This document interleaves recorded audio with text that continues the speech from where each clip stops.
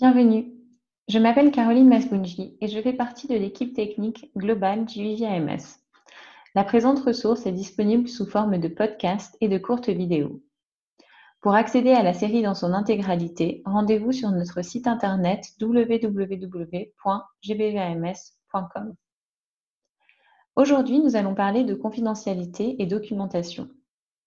Lorsque l'on transfère les services de gestion des cas depuis les espaces sûrs vers une prestation de service à distance par téléphone, cela aura une implication sur la façon de gérer la confidentialité et la documentation des cas de VBG. Dans la gestion des cas de violences basées sur le genre, la confidentialité est maintenue grâce à des pratiques strictes de partage d'informations qui reposent sur le principe de ne partager uniquement ce qui est absolument nécessaire avec les personnes impliquées dans les soins de la survivante et seulement sous réserve de leur consentement. Il est également nécessaire de protéger les données écrites relatives à une survivante ou un cas de VBG grâce à des pratiques sécurisées de collecte de stockage des données. Cependant, lors de la gestion des cas à distance par téléphone, la confidentialité sera différente dans son application. Premièrement, les superviseurs de la gestion des cas ou les gestionnaires de programme doivent évaluer que si la gestion des cas est assurée à partir du domicile des travailleurs sociaux, le niveau de confidentialité nécessaire pour fournir des soins confidentiels par téléphone est suffisant. Par conséquent, les conditions de vie des travailleurs sociaux ont été évaluées par les superviseurs comme étant sûres et confidentielles pour la gestion des cas par téléphone. Par exemple, il peut être difficile de fournir un service confidentiel par téléphone si les travailleurs sociaux vivent dans des tentes avec une intimité limitée ou inexistante. Deuxièmement, les travailleurs sociaux doivent avoir obtenu le consentement éclairé des survivantes pour effectuer une gestion des cas par téléphone. Cela est particulièrement important dans les cas de violence conjugale où les survivantes vivent avec leur agresseur. Être contacté par téléphone pourrait les mettre en danger. Même lorsque le consentement a été donné, la confidentialité doit être réévaluée à chaque contact par téléphone avec les survivantes. Enfin, un stockage sûr et confidentiel des informations liées aux survivantes devrait être disponible. C'est ce que nous allons aborder maintenant. Pour la gestion des cas à distance par téléphone, étant donné que l'utilisation de fichiers papier avec des données de gestion des cas de violences basées sur le genre présente des risques d'atteinte à la confidentialité et de perte, ce qui érode la capacité du personnel à garantir la confidentialité, il n'est pas recommandé de stocker les fichiers papier au domicile des travailleurs sociaux. Aucune copie papier du formulaire de consentement, d'admission ou de gestion des cas de violences basées sur le genre ne doit être conservée dans les maisons des travailleurs sociaux. À cet égard, les travailleurs sociaux ne devraient pas prendre de notes. Le consentement doit être obtenu verbalement pour la gestion des cas, les référencements et l'enregistrement des données à l'aide du JVVAMS. De nouvelles technologies ont vu le jour pour permettre la collecte sûre et confidentielle des données lors de la prestation de services à distance. Ceci enlève le risque lié à la collecte de formulaires papier. Primero JVVAMS Plus est la nouvelle génération du JVVAMS. JVVAMS Plus est une application web qui a été développée pour permettre aux acteurs humanitaires VBG de collecter, stocker, gérer et partager en toute sécurité les données liées à la gestion des cas et le monitoring des incidents. Il comprend également une application mobile qui permettra au personnel de première ligne de documenter en toute sécurité les incidents de VBG et l'évolution des cas des survivantes de VBG lors de la prestation de services de gestion des cas. De plus, l'application mobile Primero JVVAMS Plus a été conçue pour garantir que les données des gestionnaires de cas ne puissent pas être récupérées par des tiers si la tablette ou le téléphone est volé ou perdu. Si un tel outil numérique de gestion des cas n'est pas disponible, il n'est pas recommandé de stocker les informations papier à la maison. Cependant, il est bien entendu que chaque programme devra évaluer les risques et les avantages de la collecte de ces informations en fonction de la durée du confinement et des exigences de leur programme. il est nécessaire que les organisations prennent en compte la sécurité et la confidentialité des informations collectées en prenant ces décisions. Afin de savoir ce qui convient à votre organisation, nous vous recommandons de consulter le conseiller technique VBG au sein de votre organisation ou de contacter l'équipe GVIAMS en écrivant à gviams@gmail.com. Afin d'enregistrer les numéros de téléphone des survivantes, il est recommandé que les travailleurs sociaux utilisent les codes des survivantes au lieu d'informations identifiantes telles que leur nom. Les numéros de téléphone connectés au code des survivantes peuvent être enregistrés dans des téléphones des gestionnaires de cas. Un fichier séparé, idéalement protégé par un mot de passe sur l'ordinateur des chargés de cas, peut aider à connecter le numéro de téléphone au nom des survivantes lorsque cela est absolument nécessaire.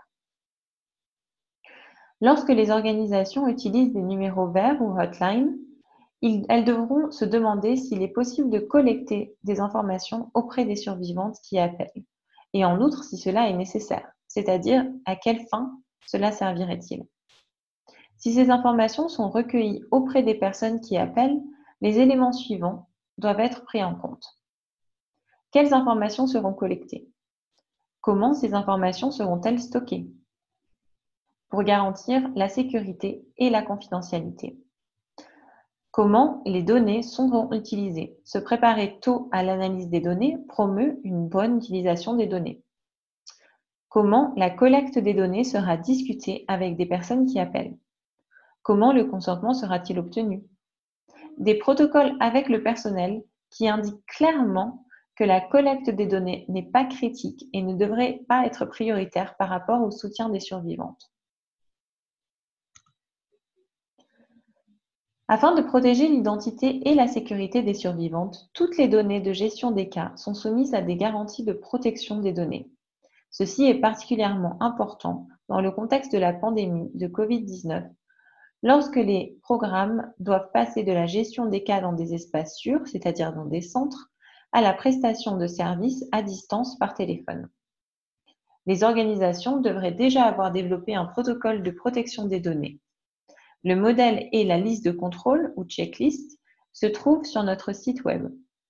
Cela garantira que le personnel sait comment traiter les fichiers existants dans leur centre ou bureau en cas de confinement. Si le stockage des dossiers dans les centres ou bureaux n'est pas sûr, le personnel devra se voir attribuer des responsabilités pour déplacer ou détruire ces fichiers.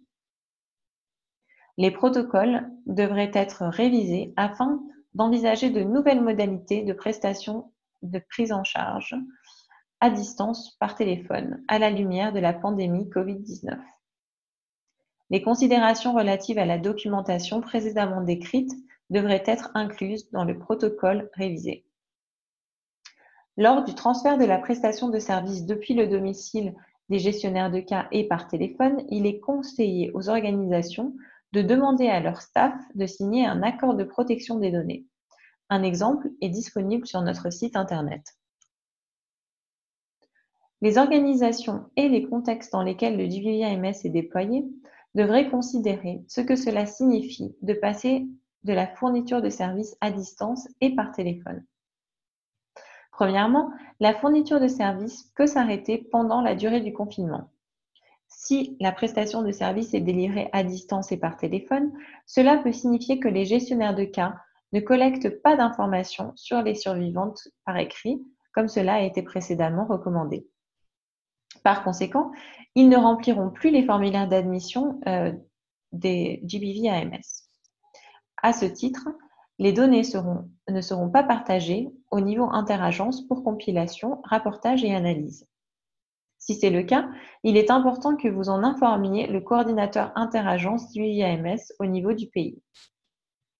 Deuxièmement, si les organisations choisissent de continuer à collecter des informations, compte tenu de la gestion des cas par téléphone limitée par rapport à la normale, les organisations pourront choisir d'utiliser le formulaire d'admission d'urgence. Un modèle de ce formulaire d'admission d'urgence est disponible sur notre site internet. Cependant, un tel formulaire ne doit être utilisé que si les considérations appropriées ont été prises en compte pour la protection des données conformément à ce qui a été dit précédemment. De plus, le formulaire d'admission d'urgence n'est recommandé que s'il existe un plan de l'organisation ou du groupe interagence d'analyser ces données. Troisièmement, si les organisations utilisent Primero GBV-AMS+, il est plus facile de compiler les données afin de produire des analyses et de partager les données au niveau interagence conformément au protocole de partage d'informations. Cependant, si les organisations n'utilisent pas le GBV-AMS+, elles devront réfléchir à la manière dont les données seront partagées avec les points focaux de chaque organisation pour compilation et partage des données. Par exemple, si les travailleurs sociaux n'ont pas d'accès Internet, comment enverront-ils le fichier d'incident au point focal? Les informations peuvent-elles être partagées par téléphone? Est-ce que cela est sécurisé? Sur la base de ces informations et de ces considérations, les organisations devront décider si le GBV-AMS sera interrompu ou non pendant la période du confinement. Le protocole de partage d'informations doit prévoir dans son texte la possibilité d'interrompre temporairement le partage des données. Le protocole de partage d'informations peut être modifié si nécessaire pour tenir compte de ces considérations particulières dans le contexte de Covid-19. Si le partage des données se poursuit, il est recommandé que les organisations et la coordination interagence procèdent à une analyse des tendances dans le contexte de Covid-19. Une attention particulière doit être accordée à l'analyse des tendances liées aux violences conjugales et à l'accès aux services pour les survivantes de BBG. Merci de nous avoir écoutés aujourd'hui. Pour en savoir plus sur la série sur la gestion des cas dans le contexte du Covid-19, consultez notre site web. Et comme toujours, soyez responsables avec vos données et apprenez-en plus sur gbvams.com.